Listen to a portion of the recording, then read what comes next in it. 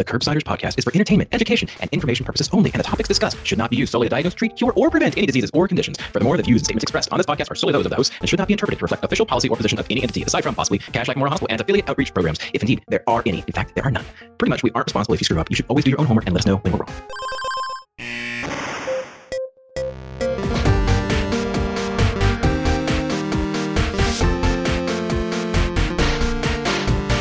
Well, Carolyn, we've done it. This is Dr. Matthew Watto.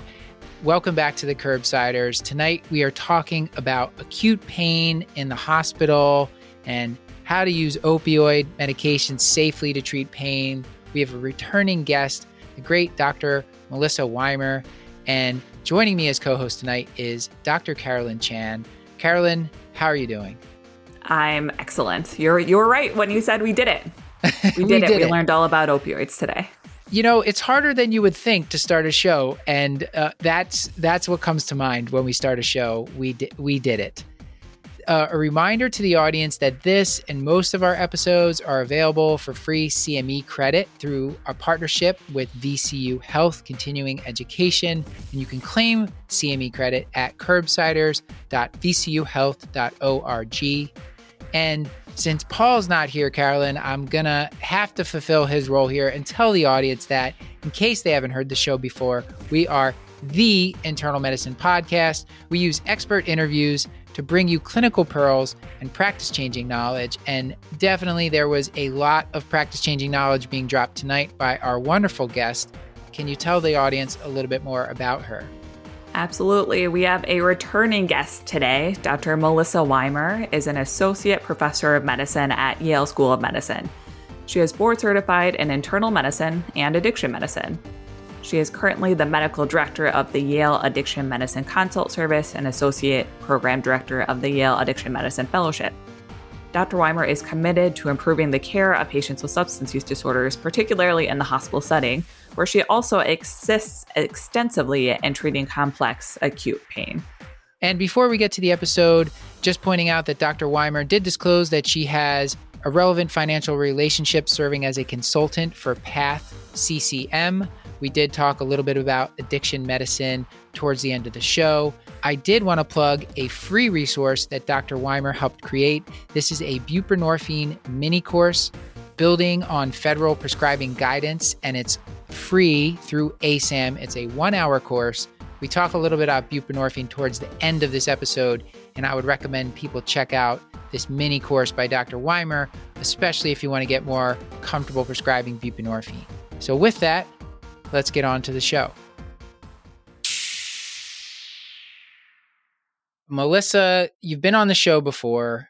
Please remind the audience a one-liner about yourself, and then please tell them, a hobby or interest outside of medicine. Well, thank you. And thank you for having me back. I guess I didn't do too bad on the first go-round. So I am a 42-year-old fierce Tabata, love Tabata, and sprinting, badass physician leader, committed educator, and mother of 2. That is well crafted. I like a lot of things about that. Everything about that, actually. Thank you. Glad to finally meet you. We were talking before we started recording that I had a weird power outage for several days, and I missed you last time around. But I'm glad I'm here this time. So usually on the second go around, we ask more of a pick of the week. So do you have any kind of pick of the week? Anything you're enjoying? And as I told you, I've recommended a jump rope before, which is kind of an infamous pick of the week. I won't say famous, I'll say infamous. So did you have a pick of the week for the audience? Well, one of my trainees recently reminded me that when I said I liked sprinting, that scared him. So I'm not going to say that again, although I did just say that about myself, and it is true. But anyway, I am enjoying the Netflix series The Chair with Sandra Oh. And although it's not about medicine, I think there are actually many corollaries to medicine and many of the interesting sexist things that we encounter in our work life, unfortunately. Good recommendation. I think she's kind of on fire, right? Like, didn't she have a series called Killing Eve in between, like Grey's Anatomy and this new one? Like, I don't know that she's been on things that haven't done well. She seems like a badass as well, I will say. She is super badass, and I'm a huge fan. She has excellent taste. I'm like, if I want somebody to like make a pick of movies, TV's movies, like I would trust Sandra Oh. I'd be like, please curate my life. I think for myself, actually, in terms of, I have a pick of the week as well that will probably lend into yours as well, Wado. I actually have to say that I've been doing a lot more sitting than normal in the setting of pandemic. And I actually got myself a cushion for my chair and I love it. And it has upgraded my life. And I'm so much more comfortable on the bottom, on the back. And I highly recommend it. I was hesitant for a long time, but I'm like, no, Carolyn, you can make your life better by getting a padded, comfortable chair to sit on. This is this like an orthopedic type pillow that you can put on any chair, like your standard rolling desk chair at an office? Correct. It's very portable. I could put it, I haven't moved it around, but now that you gave me that suggestion, maybe I will start carrying it around, put it in my car, and it will just travel with me. Maybe we can track down the what you have. We can put it in the show notes for the audience in case they want to check that out. And definitely, this is like a kind of a themed pick of the week because Melissa and I are both standing desk enthusiasts, and we were geeking out. Like, I stand when I'm recording the podcast. I have a standing desk at work. And when I go places where I can't have a standing desk, I often improvise them. So people, send us pictures of your improvised standing desk or just your standing workstation, just because it's fun. And I think it's good for I think in general, it's good for health to not be sitting so much. I think we're all pretty aware of that at this point. And what's interesting is you and I are both standing right now. Yeah, that's right. Super cool. But not me. I am sitting because I have a comfortable pad to sit on. But last time, one of many reasons I was upset to miss you on the show, Melissa, was that you talked about having a treadmill desk, which is something that I have not done that yet, but this might push me over the top. I think I need to get a treadmill to go under one of these standing desks that I've been bragging about. It will drastically increase the steps you take. I mean, I just like to move around. I think maybe I have ankylosing spondylitis, so I got to keep moving, and this will help me out. So you've inspired me. So thank you. You're welcome.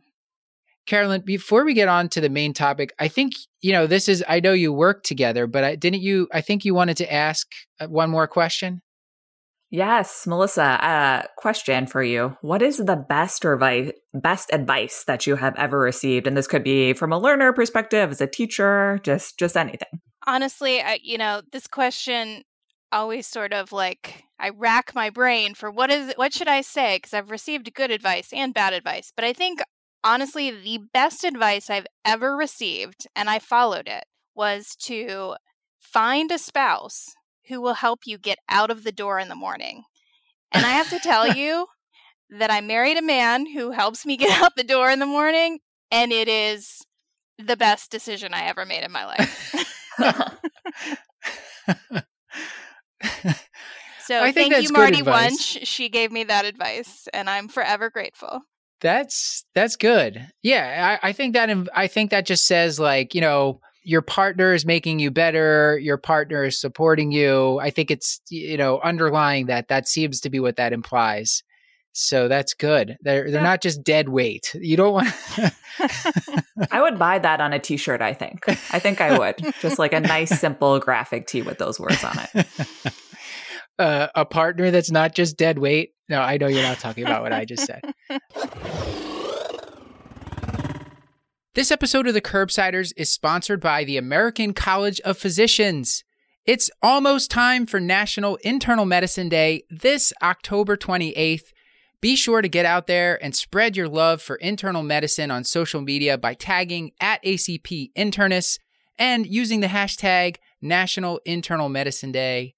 Audience, you know that I love being an internist because I'm an internal medicine nerd. We get to think about things, make up wild differential diagnoses, and we just, we have to think about the whole patient It's an awesome job, it's a hard job, and that's why we should celebrate ourselves on National Internal Medicine Day. ACP gives you all sorts of fun ways to express your internal medicine pride. Visit acponline.org/NIMD21. You can download posters and shareable posts for social media. You can update your profile picture with a National Internal Medicine Day frame. So I want you to flood the internet with your internal medicine pride this October 28th. You can recognize a colleague and spread your love for internal medicine. Once again, be sure to tag at ACP Internist and use the hashtag National Internal Medicine Day. Plus, visit acponline.org/NIMD21 to start celebrating. That's acponline.org/NIMD21. And remember, it's National Internal Medicine Day this October 28th. See you out there. All right, let's get to a case here. Let's talk some pain. Yeah, and I'm excited. We have a great case for you guys today. So our first case from Cashlack Memorial, we have Mr. Poppy Seed. He is a 40-year-old man who has a history of anxiety, fibrostenotic Crohn's disease, who has a history of resection of portions of his small bowel, and he's actually coming to the hospital with 4 days of abdominal pain, nausea, vomiting. The ED, they do a great job. They get a CT. And it shows he has an acute Crohn's flare, but he also has a low-grade colonic obstruction due to a stricture. Right now, he's receiving IV ketorolac, which he says is not helping his 10 out of 10 pain. He had already received a course of brief IV steroids that also didn't provide any analgesic relief. And on exam, he appears really uncomfortable. He's really diaphoretic. He's kind of moving around and very restless in his bed. So, Melissa, my first question for you is how would you approach just assessing his active acute pain? Yeah, I think this is an important question because I think many times we are afraid of the word pain, and we're afraid to talk to patients about it, particularly when they're in a lot of pain. And I think we need to learn how to not be so afraid of talking about it and not be afraid of ultimately what may happen, which is we give an opioid. We need to learn how to give opioids safely and not be afraid of them. So I think, for this question, it's important to recognize that hospitals are mandated to have a pain assessment that is done. This is generally part of a policy that each hospital has to develop. Usually they use simple numeric scales or visual analog scales or things like that. Those are really, one piece of information that you're getting, either a number or something they're pointing to express how, in that point in time, how they're feeling. But really, we know that pain is more complex than that, and it involves their past experience, how we treat it involves their current medical condition or surgical condition. Specifically, this patient is having nausea, vomiting. That really determines how you're going to ultimately treat him. We need to get more comfortable with how we talk to patients about the characteristics of their pain. Help me understand what it feels like. And if they're not able to describe that, give them some words or adjectives that they might use, like, is it dull? Is it achy? Is it burning? Does it radiate? Where exactly is it? Many times when I'm assessing a patient, I'll be told, in the consult, it'll say the person's having abdominal pain, and then I'll go to talk to them and they'll say, it's actually in my foot. Like that's where the most severe pain is. And so it's just important that you know what is the exact thing that we need to treat at this time. But the characteristic of the pain really helps you determine your ultimate treatment. Is this nociceptive pain? Is this neuropathic pain? So it's important to know the differences there. We can go into that if that's helpful for people. And certainly anybody who describes a lot of like burning, stinging, radiating, that's potentially more of a neuropathic pain, where nociceptive pain is more of your dull, aching, throbbing type of pain.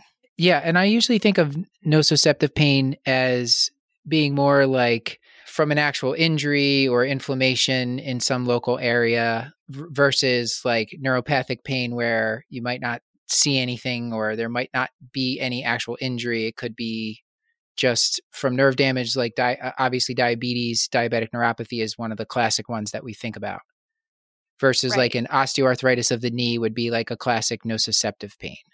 Right. But we sometimes forget visceral pain, which is also a type of nociceptive pain, which for this patient, he may be having more visceral related pain. So you've got your nociceptive, your somatic type of pain, your visceral types of pain. Somatic meaning the musculoskeletal, joints, muscles, bones. Visceral could be like pancreatitis or myocardial infarction or something like that. So usually when I give a chalk talk on pain, we divide up the different types of pain. And it's interesting to me how many trainees really don't appreciate these two different types of pain and recognize that that's actually going to help you determine what treatments you're going to offer. Right. And then do you also, I guess, I always also think of the acute and chronic nature of it as well. Obviously, this gentleman here, we're talking about an acute painful event with this. He's got an obstruction. He's in the middle of an IBD flare, and he's coming in nauseous and vomiting. So, Carolyn, what are we doing next for this gentleman? So now that we kind of have a better understanding of his pain, which he says really is kind of localizes and it's throbbing, sometimes a little sharp, but not too bad, sort of in his right lower quadrant. And clearly, they've tried IV ketorolac so far. How would you kind of approach managing his acute pain? Like what sort of medications do you think you would kind of start off for him? So there are lots of different options, but I think given what we're seeing on our exam of a patient who's having nausea, vomiting, really, really uncomfortable, I think we really want to help quickly stabilize his pain. What we know about poorly treated pain, if it goes untreated and not treated well, it can actually lead to worsening persistent pain or other risk factors. So it is important that we are addressing this sufficiently and quickly. That doesn't mean that we want to, go overboard, but we want to get him a medication that's going to work quickly in this situation. So I would probably choose something like fentanyl, which is very fast acting. There are some regulations of where you can use that in different hospitals, emergency department versus the floor. If you weren't able to use fentanyl, you could use hydromorphone as a alternative, but that's going to really kind of quickly provide some, fast analgesic benefit to him because you have tried non-opioids already. So in addition to that, I would probably really want to aggressively treat his nausea and vomiting. And to Matt's point about chronic pain, I would be somewhat surprised if this patient had not had an experience in the hospital before or been struggling with pain prior to coming in. So I would want to talk to him in addition to, the things we talked about of the characteristics of his pain, but what has worked for him in the past, and take that into account with a non-judgmental focus. If he says hydromorphone is the thing that works best for him, that is okay, and we should just accept that without judgment. There are genetic polymorphisms that we all have, and so some people actually do respond better to hydromorphone than oxycodone or morphine. So keep that in mind. I think we should approach that for all patients, but just keeping in mind that if your patient says hydromorphone really works for me, hydromorphone really works for that patient. But again, to the point of the possibility of chronic pain or severe persistent pain, you would want to talk to the patient about his prior experience. Was he coming in already prescribed opioids prior to admission? That may change how you're addressing the nausea, vomiting, and severe pain. Are we concerned there could be an element of opioid withdrawal? And then if we think that he's quite anxious or there are other factors going on, psychiatric comorbidities, substance use history, those sorts of things, and we would want to address that really quickly as well. So what I'm hearing is don't be afraid of the specific opioid you're giving. If they need an opioid, they need an opioid. We're going to treat aggressively the nausea and vomiting and anxiety or other symptoms that may be going along with this. And for this patient, probably he has some chronic component of pain. And you mentioned like asking in a non-judgmental way, which I love that. And I think so many times these patients will maybe have been on and off opioids. Maybe they're not prescribed them consistently, but they've been on and off opioids. So like sizing up the first dose of these medications is there like a good rule of thumb to go by? Like, let's say the audience hasn't used hydromorphone much or hasn't used fentanyl much. Like, what might be a starting dose for someone who's more on the inexperienced side with opioids? So it's going to be different based on their opioid tolerance, so it's going to be important to ask him his prior experience with opioids. But for most patients, if we're giving an IV opioid in the hospital in this situation, you can always give more. You can't give less. So I usually start pretty low because we're not trying to introduce harm here. So, a general starting dose for IV fentanyl may be 25 micrograms, and that's kind of safe introductory dose. For hydromorphone, hospitals have different ranges that they typically recommend, so I'd probably follow your hospital's guidance. But for this patient, I would probably range somewhere between, half a milligram to 1 milligram of hydromorphone. Right.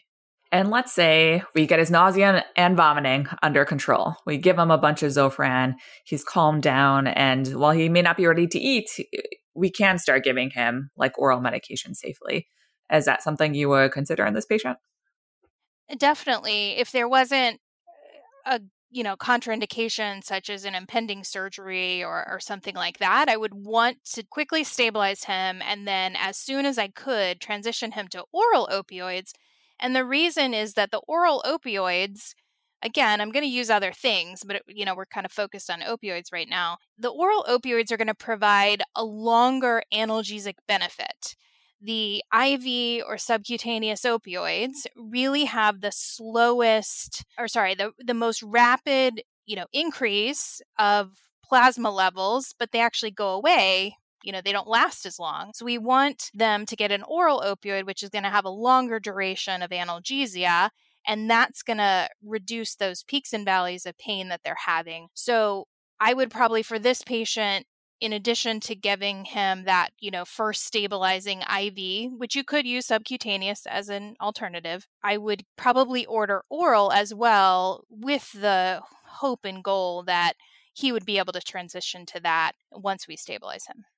And when you're starting somebody on oral pain meds, how frequently would you dose it? I see this so often in the hospital, Q4, Q6, Q8, Q12 hours. How do you approach sort of determining the optimal frequency?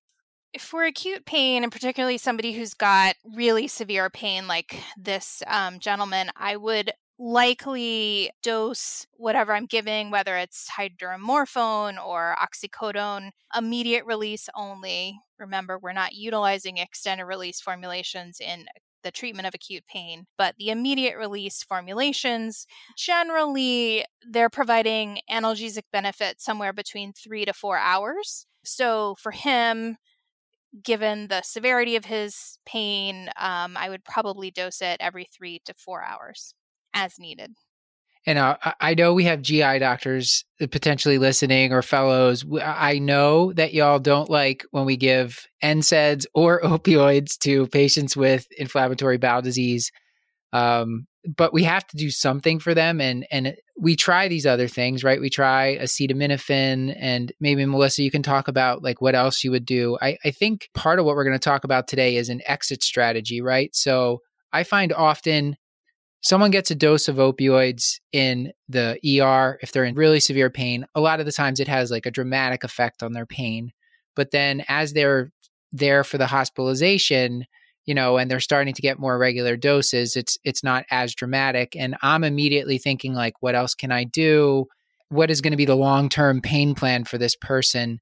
Can you talk about that a little bit? Like what other agents you use and how you talk to them about like let's say they're on day 5 and they're moving through this guy's moving through the problem. If he wasn't going to get surgery, but he was going to be discharged home, like how do you talk to them about that opioid that they've been getting in the hospital? Mm-hmm. Yeah, so it's important that anytime you're putting in that initial prescription or that, initial dose, we're thinking about, okay, what other agents can I use? So we talked about, treating the nausea, vomiting, anxiety, other factors. But for the opioids to be most effective and to kind of set the patient up for success, it's important to try to start it all at the same time if you can.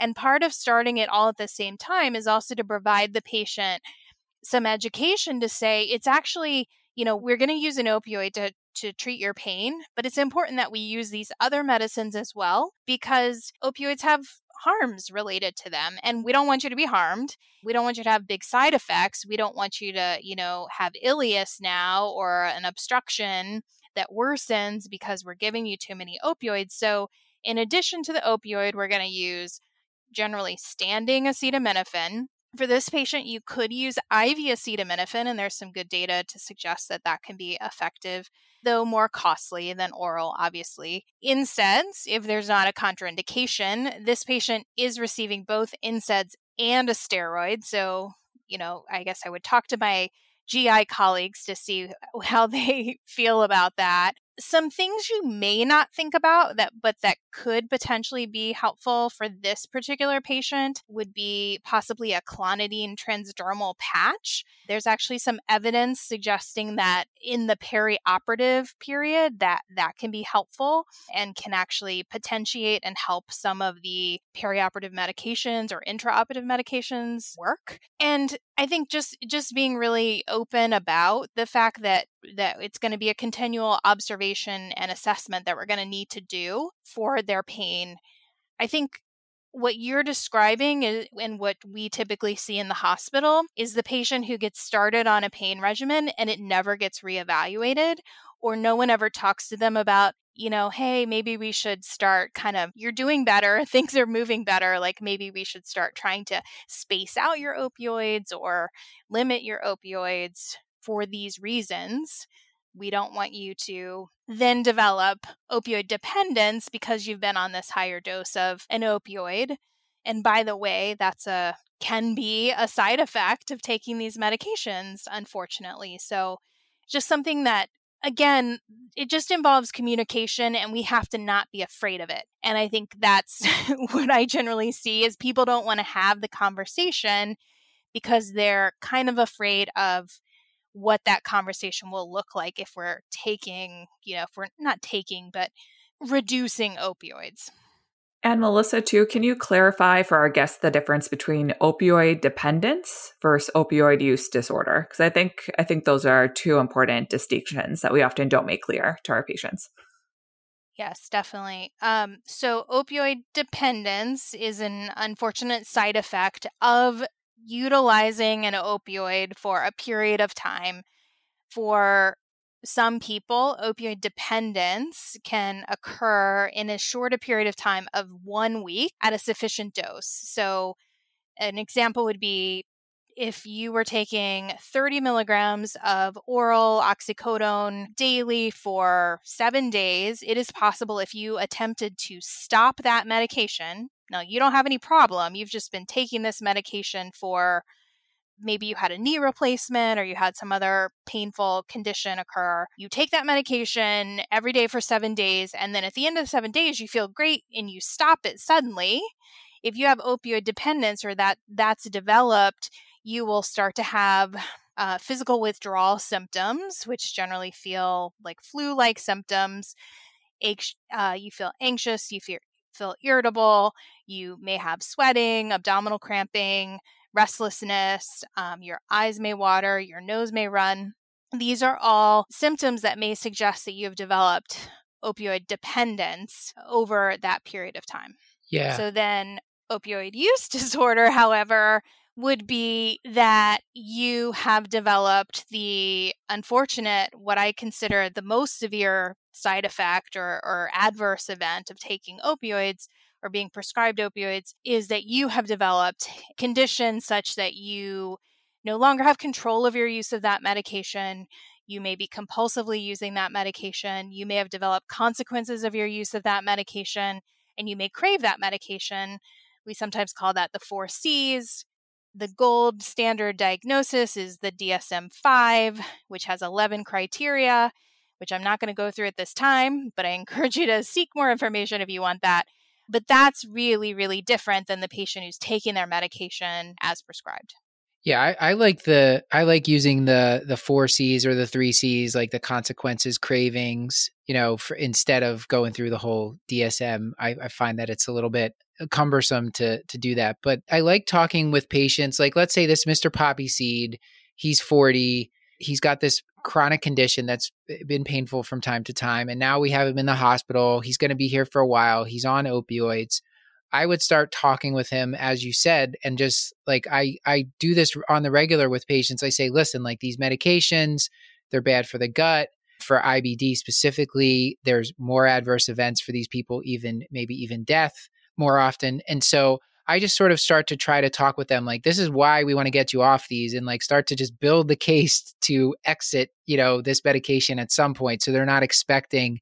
And I would just encourage the audience to like, especially if someone comes out of ICU or something or is transferred to your service, just look if you notice the opioids are ordered, just look how often they're getting them. Because sometimes you're pleasantly surprised, like, oh, they got like one dose in the past 3 days. And, clearly this isn't going to be an issue. But sometimes you're like, oh no, they haven't missed a dose in the past 3 days and they've been here for like 2 weeks. So you were mentioning this, that it can happen within a week. There was, and I'll link to this.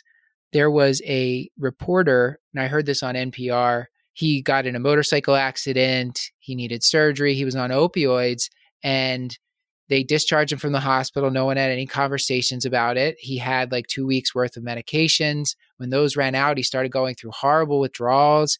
And then like he just went down this rabbit hole of like, what the heck is happening to me? Like, why did no one talk to this? The surgeon wouldn't refill the meds. His primary was like afraid to prescribe opioids, and like, you don't want to put someone in that position. And we've talked on other shows about how to taper chronic opioids. So we can link to that as well. But please don't do this to people. Please don't do this. So Carolyn, what's next? Let's say our patient, I'm actually going to continue our case a little bit. So colorectal surgery is consulted, and they actually decide to take the patient to the OR for an XLAP. They end up performing a lysis of a bunch of adhesions they found, a small bowel resection, and they create an end ileostomy. And post-op, the patient is saying his pain is like really poorly controlled. Since they did resect part of his small bowel, right now they want to keep him NPO for a bit till he starts sort of passing flatus. And right now he's getting 2 milligrams of IV Dilaudid, IV hydromorphone every 3 hours, in addition to his non-opioid adjuncts. So my first question for you, Melissa, is, I've heard before about the use of gabapentin, sort of in the setting of a post-op pain, and with the idea that maybe it could help patients decrease their opioid use. Do you feel like there's any benefit of adding or trialing gabapentin for this patient? I think, you're right. The evidence is kind of mixed on this topic. I do generally use it in my practice. I try to actually start it preoperatively as opposed to postoperatively. But if the patient comes out of the OR and they're really in severe pain and you're trying to add another modality that's not an opioid and you've kind of exhausted your other options, it's certainly something to add on. And I think that it can have some synergy with the other medications you're using. In the immediate postoperative setting, I think there's some other agents that we probably don't use enough, partly because we don't have familiarity with them or comfort with them.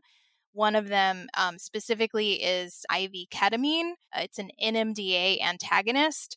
This would be something that we could consider talking to our anesthesiology colleagues about. Talk to your hospital. They might have a protocol. I know different hospitals have different areas of the hospital maybe these are restricted to, so keep that in mind. But that's probably an agent, particularly for a patient with high opioid tolerance, that we probably do not use enough. And then I think the other thing to consider for this patient would be potentially a PCA. The ketamine stuff, I know everybody is excited about it. I'm excited. The patients are excited. I bet Carolyn's excited about it too. What other cool stuff are our anesthesia colleagues potentially using that we can look out for? I think it's probably beyond the scope of what we would be prescribing ourselves at this point, but what else is out there that we should be aware of? Yeah, I think, and again, I'm not an anesthesiologist, but I do a lot of this and work a lot with our anesthesia colleagues. So I do, some of the things I was reading in the recent clinical practice guideline that Roger Chow led with the American Pain Society, the American Society of Regional Anesthesia and Pain Medicine, and the American Society of Anesthesiologists. They were mentioning some different guidelines. There were actually 32 guidelines they had. And some of the newer modalities that they are recommending are intraoperative strategies such as IV dexamethasone, use of regional and neuraxial blocks, use of IV methadone intraoperatively, use of IV ketamine intraoperatively, IV lidocaine and IV magnesium, all intraoperatively. And then there's were some evidence that they were mentioning in this clinical practice guideline about the use of IV lidocaine specifically for patients with intra-abdominal surgeries, which I thought was really interesting. Yeah, this is like blowing my mind when I was looking, because I just generally don't, you just don't interact with anesthesiologists that much. So I had no idea that they were doing all this wacky stuff down there. I'm sure they're studying it and they're good doctors and they're not just, but it's just so different from the type of medicine that, that gets practiced by your typical hospitalist on the floors. It's pretty cool to hear that they're doing this kind of stuff.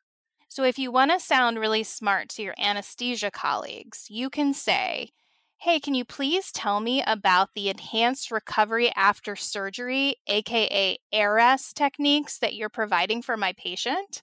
So this is the new thing. I don't know if it's new, but this is what they call the bundled use of evidence-based practices to improve surgical outcomes and standardize care so that we're actually sparing opioids and providing multimodal analgesic techniques. Very cool stuff. Our sponsor today is Green Chef. An audience, Paul and I have talked about this.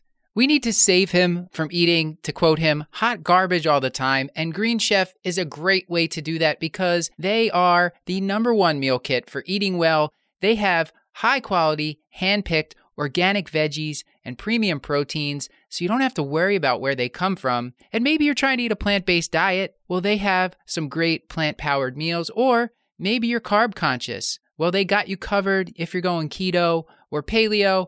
Or if you're like my family and you just want to eat some balanced, healthy meals, they've got that covered too. And as I told you, the ingredients are high quality. What I love about Green Chef is they have all these prepackaged ingredients. They have great recipes. I've told you before, I don't know how to cook. Paul's a chef, but I'm not a chef. And when I get Green Chef boxes, it makes me look great in front of my wife and my kids, which, you know what? I want to feel good about myself and what I'm cooking. So my kids and I, we can make this together. They have very easy to follow instructions. It's really a fun activity for me to do with my 7, 8, 10-year-old kids. And I would encourage you to try it out with your family. Plus, as I told you, you're going to be eating really high quality foods. So go to greenchef.com/curb125 and use the code curb125 to get $125 off, including free shipping. That's greenchef.com/curb125 and use the code curb125 to get $125 off, including free shipping.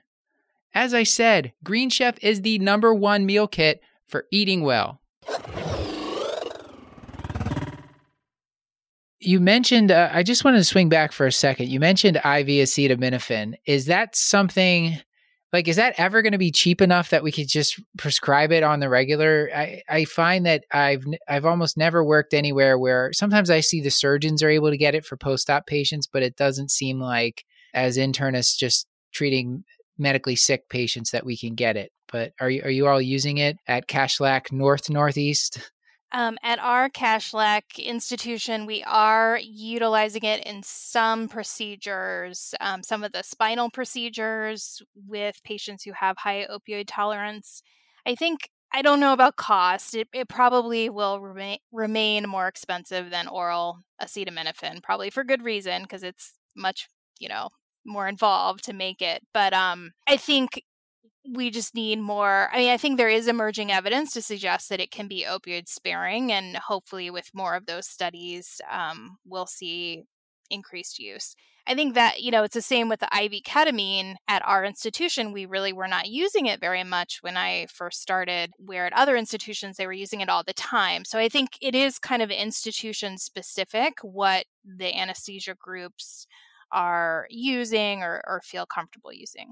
And you also mentioned just because it was part of a big long list that their anesthesia can do a lot of sophisticated things with blocks. So they can either do regional blocks, right? Or they can do neuraxial anesthesia of various types, and various agents might be used for those things. So that's all really cool stuff that I imagine that the point is to like improve post-op pain so you don't have to use as many other medications, particularly opioids. Yes, definitely. Carolyn, so what is happening with Mr. Poppy Seed here? So he had his surgery. How does he fare with, let's say he got some IV ketamine intraoperatively. How do you do afterwards? He did well for a bit with the IV ketamine, but then it started to wear off, and he's in rough shape. I gotta say, he's in rough shape. He's not looking too good. He's diaphoretic again, tachycardic. He says that the IV medications, they help, but they're just like running out quite too quickly, even though they're dosed every 3 hours. And I know, Melissa, you said this is a guy you'd consider a PCA for. So can you tell me some indications and contraindications to PCA use? So going back to that clinical practice guideline, which I think is really an excellent guideline, and it was a multidisciplinary group that created that. So they recommend that when in the postoperative setting, when parental administration is necessary because of various factors such as uncontrolled pain, ileus, aspiration, that you use an IV PCA, and that could be more effective for patients and actually could help them use less opioids over time. And it's much more patient-centered, because remember, if you're trying to dose an IV as needed opioid every 3 hours, you can pretty much rest assured that your patient's probably going 1 to 2 hours without any analgesic benefit because of the short-acting nature of that IV medication. You could try switching to subcutaneous to see if it might last a little longer, but it's still going to be very short-acting. So if we give the patient the PCA, assuming he's cognitively intact and it's safe to do so, there's not other high-risk features such as bad sleep apnea or morbid obesity.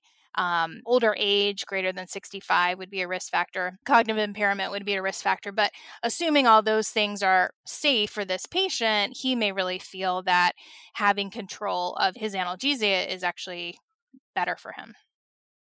And I think you made a really interesting point about it can be a more effective mode of analgesia for the right patient. Like something that always confused me, right, is basically PCA is intravenous delivery of the medication, right? So in PCAs, you can press the button, right, about every 6 or 10 minutes, depending how the lockout is set. Yet IV medications are dosed like every 3-4 hours. Can you explain a little bit more kind of about that?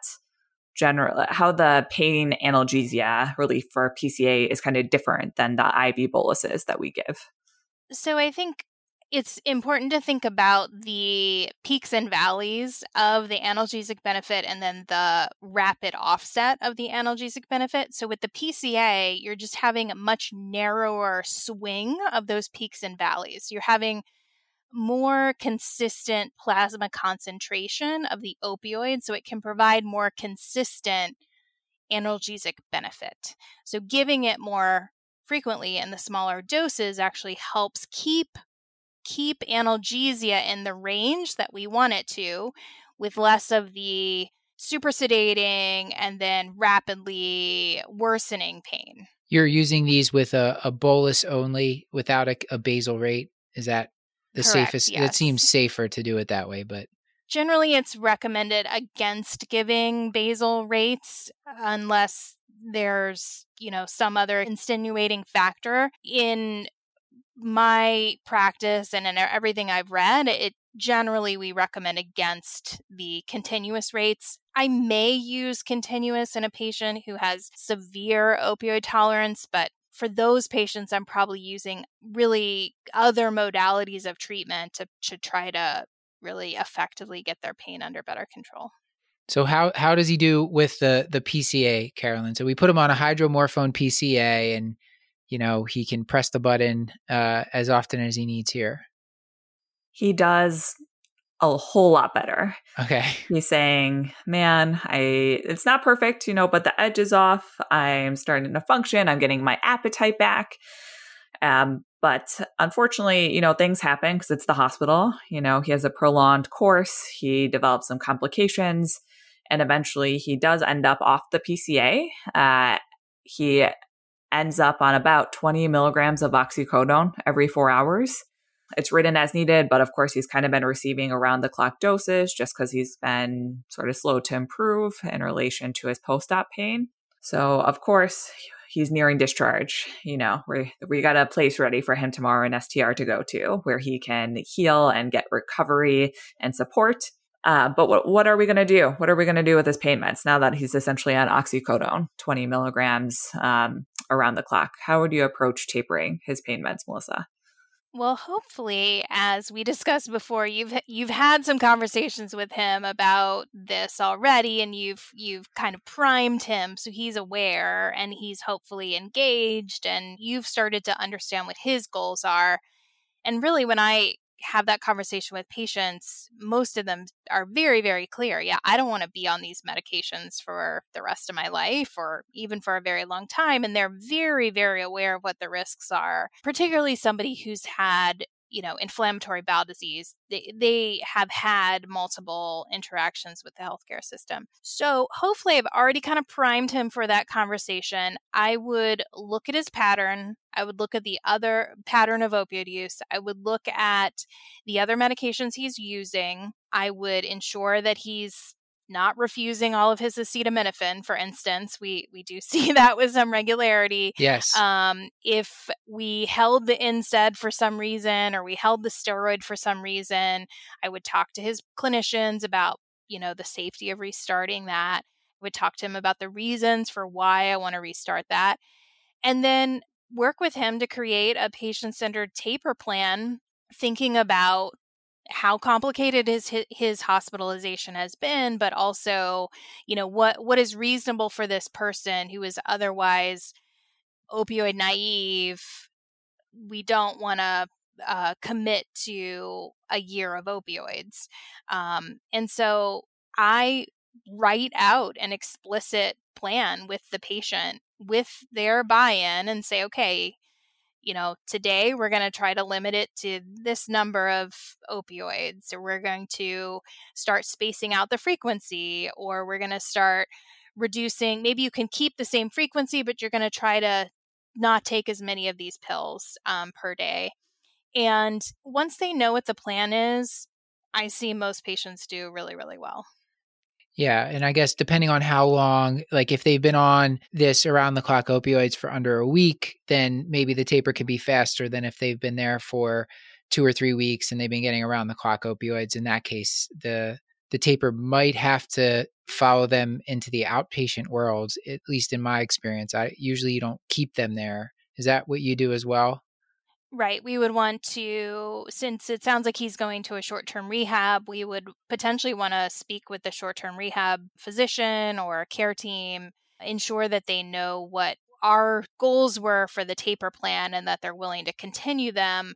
I have seen that go awry, unfortunately, a few too many times. So I do really try to make that connection, though it can be quite challenging. If I'm not able to partner with them, I probably would want to speak with their primary clinician in the outpatient setting to ensure that somebody is able to follow, and the patient knows that if they run into trouble, they can reach out to their primary person in the outpatient setting, because I think sometimes our patients feel quite abandoned in some of these settings if they're not getting the attention, they're struggling with pain. So it's important that they know who to call if things aren't going well. And as someone who has learned to taper opioids from Melissa, sort of to summarize, the approach that I like is 1, give the patient an option, say, hey, we have to move forward. So 2 options, we can either try to decrease the dose a little bit and see how you do, or we have to try to increase the frequency. Oftentimes I actually find that patients want to try a little bit lower dose, but not change the frequency. So for this gentleman, he says, you know what, let's just try going down. So we decided to put him on 15 milligrams of oxycodone every 4 hours as needed. And then after that, we find that that's really kind of the basal rate he needs for analgesia. So I get a little bit worried about tapering him down more because he says that just doesn't last as long for him. So then after that, I sort of negotiate and think about a strategy in terms of like taking a dose away each day. So like if he's getting 6 doses of 15 milligrams a day, the next day I say, let's try 5. And then let's do 4 and let's do 3, 2, 1. And actually I kind of let the patient pace it. So I never let them take it like more than 4 hours together, but sometimes patients are more active, right? When they're physical therapy and they're doing PT, when they're getting down to that TID or BID dosing, you can say, take it when you need it, right? And oftentimes patients can actually pace themselves pretty well and use it just when they need it. So I found that that's been helpful and it's changed my practice in terms of tapering opioids. I'm glad I actually taught you something, Carolyn. You did. You taught me a lot. All right. So we taper him down using that method, and eventually he'll be discharged. Carolyn, is now an okay time? I wanted to throw a wrench in the works and change up the case a little bit. And let's say that this patient was somebody who actually had an opioid use disorder and had pretty heavy use of opioids, even injecting fentanyl at times. And then he's coming in with the same acute painful condition. I think sometimes what I unfortunately still see is people are afraid to give opioids to patients because they have an opioid use disorder, when in fact, I think you have to give them opioids if you're going to work with them at all. You have to satisfy, their craving plus treat their acute pain. So Melissa, how do you approach that for someone with a use disorder who's coming in acute pain? So these are my favorite patients. I just adore taking care of them, and I see it as a huge opportunity for us to really help them get healthy.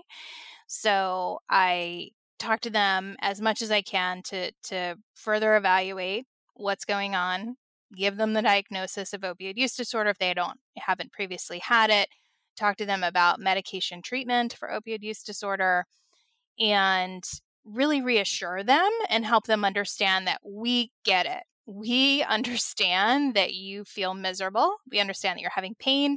We can help with both of those things, and they're not mutually exclusive. They can happen together, and they can happen very effectively, and we have great medications to help you. So we definitely want to offer them, in this setting, if the patient's already receiving opioids and they're having, severe pain, we probably would be recommending methadone as a stabilizing medication, though I recognize that medication is not equally accessible across our nation. So, depending on the setting, it may be something that you utilize in the hospital, but you're not able to continue in the outpatient setting, which is very unfortunate and I wish was different, but is a reality, unfortunately.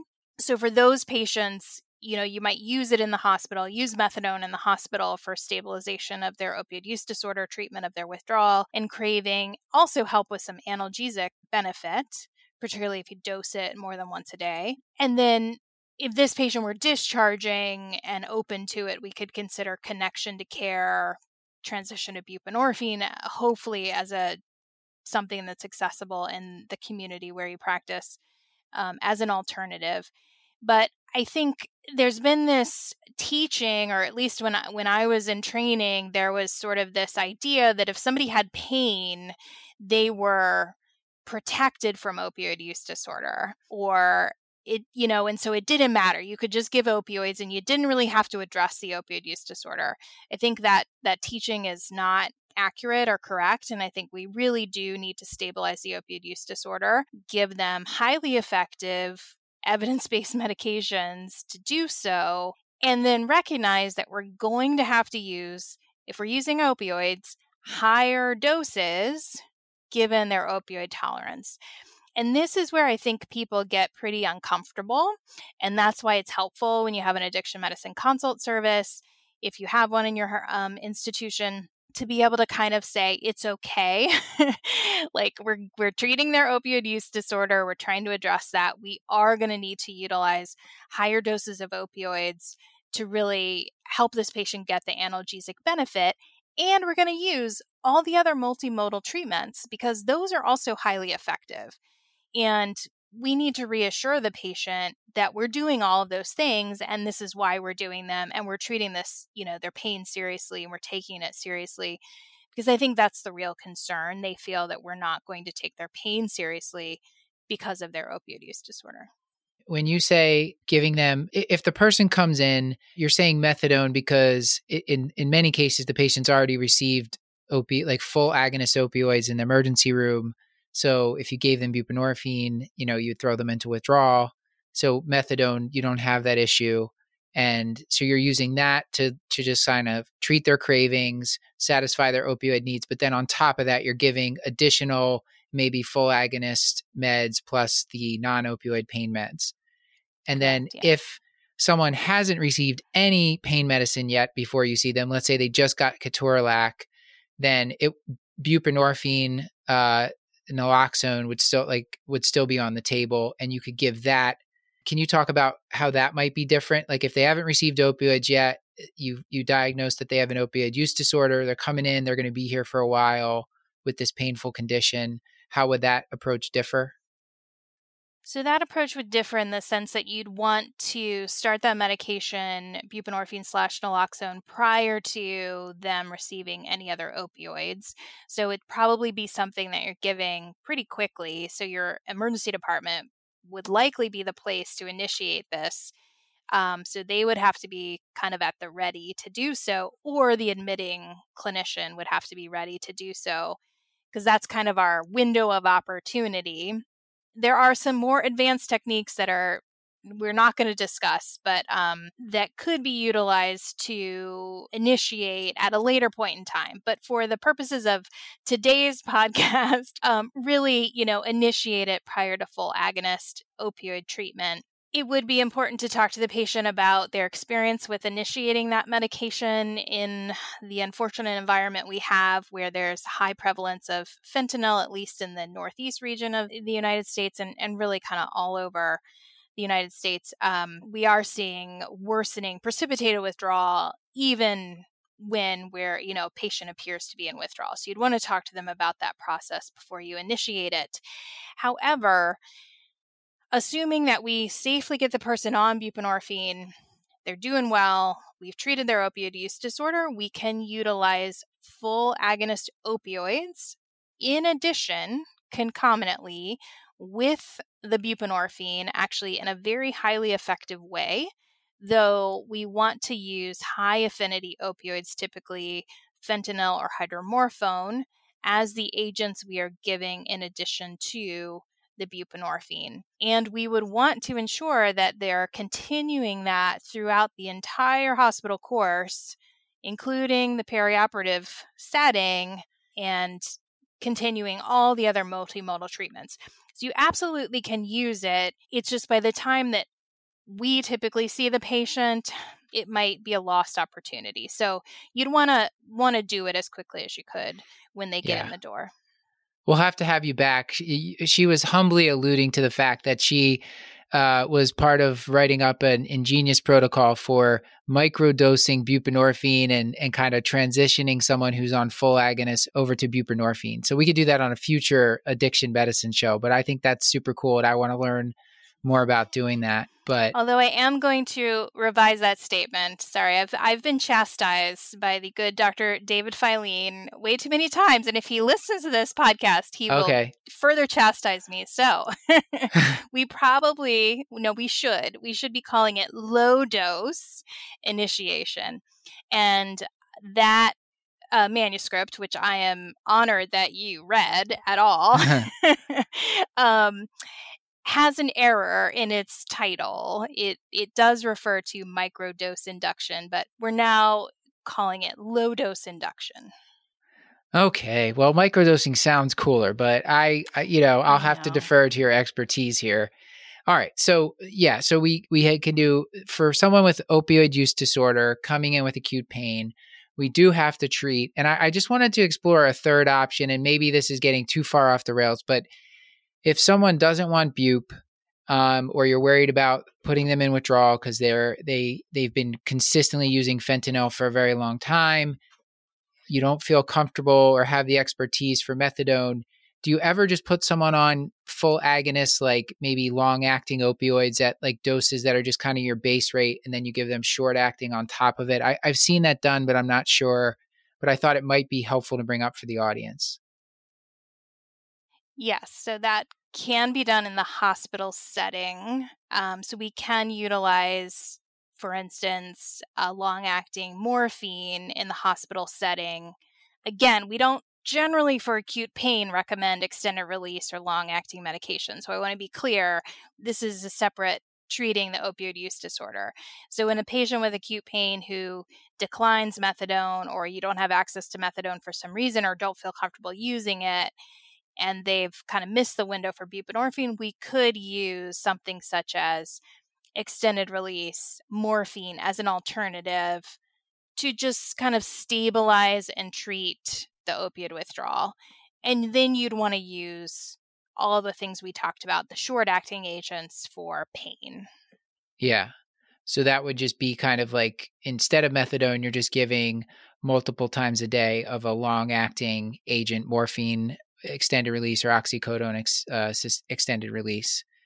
Okay. Yes. Just remember, that wouldn't be something we recommend continuing post-hospitalization. Sure. And we would still recommend the, connection to care for opioid use disorder. We don't have the capability of doing that in this country, but Canada does actually allow for the use of long-acting morphine for the treatment or the use in opioid use disorder. But in the United States, that is not currently a legal practice. Yeah. Carolyn, outside of the hospital. Outside of the hospital. So Carolyn, maybe a future episode, maybe like a future hospital medicine addiction topic could be using methadone for in the hospital, and how to titrate that up and things like that. Because I think that's something that most people aren't comfortable with, but we probably should get more people. It'd be a good use of the show to get more people comfortable trying that and working with a pharmacist locally to do that. I'm very pro talking about methadone anytime, anywhere. So seems like a great next episode. And we probably want to mention that, and I failed to mention previously, that if we are using methadone, the first dose of methadone for a patient with tolerance who's coming in using IV fentanyl, we're generally using a first dose of 30 milligrams of methadone, not giving more than 40 milligrams of methadone on the first day. That is a error I see that could be a dangerous error. We want to be careful about the dosing of methadone for the treatment of opioid use disorder. And again, if you've got a reliable connection to care, you could consider up titration of that methadone, but you'd want to not go up more than 5 to 10 milligrams every 3 to 5 days. And you'd want to ensure connection to ongoing care post-hospital. And then again, just to reiterate, if the person's in the hospital with an acute painful condition, you may need to give stuff on top of the methadone. I think we can't say that enough, because that is more for their cravings. It may help the pain too, but it's for the cravings. Right. I think we discussed this in the last podcast. Now I can't remember exactly, but I think we talked about split dosing of methadone, which you can do if you're trying to get more analgesic benefit from the methadone. However, some patients feel very strongly that they don't want to split their dose of methadone for that purpose. They really just want to take it once a day. So engage the patient in that conversation, and that can help determine how to best utilize the methadone for that purpose. But yes, absolutely. You have to, you can use the methadone for their opioid use disorder, but you have to use other agents for their pain. Okay. Carolyn, I think we probably should wrap up, but we've covered a lot of ground. I'm not sure if there's anything else that you wanted to point out, or are you ready to go for take home points? I want to do one thing we haven't emphasized, I think, is remember every patient who's discharged on opioids should get naloxone. Every patient who has opioid use disorder should get naloxone. Anybody who's leaving even with a small amount of opioid should get naloxone. Anybody who has a loved one who uses opioid should get naloxone. If you're in doubt, prescribe naloxone. Naloxone, which is an antidote to an unintentional or intentional opioid overdose, can really save on someone's life, and we don't get it in the hands of folks enough. So the more naloxone out there, the better. All right. And this has been a public service announcement brought to you by Carolyn Chan. Exactly. So, Melissa, did you want to give us maybe 2 or 3 take-home points that you really wanted the audience to remember? I think hopefully, I really hope this came through loud and clear. I know we talked a lot about opioids, but there are so many other medications, non-medications. We actually didn't get to that so much, but there are, cognitive techniques, heat, ice, all these other agents that we can use. So just remember that for acute pain, we're really talking about multimodal therapies. Utilize everything that we have in our toolbox to help get patients comfortable and to not be afraid of using opioids, but recognize that, they do have side effects that we have to be aware of and manage.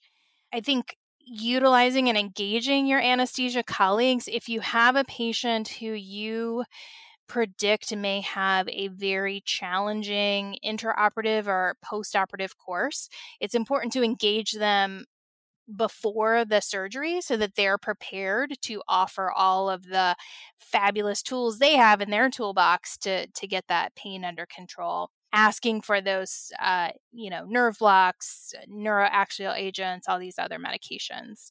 And we also didn't talk about this, but you can use opioids, but don't rely on tramadol.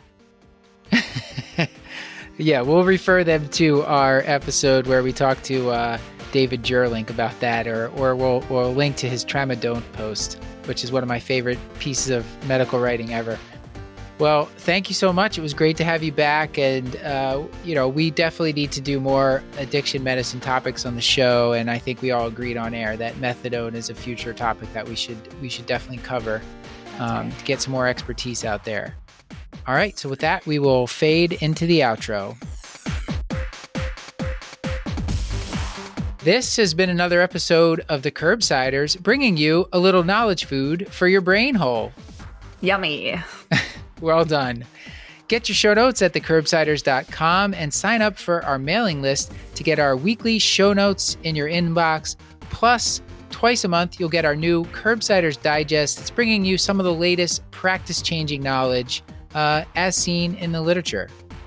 We're committed to providing you with high-value, practice-changing knowledge, and to do that, we need your feedback. So please subscribe, rate, and review the show on Apple Podcasts or contact us at thecurbsiders@gmail.com.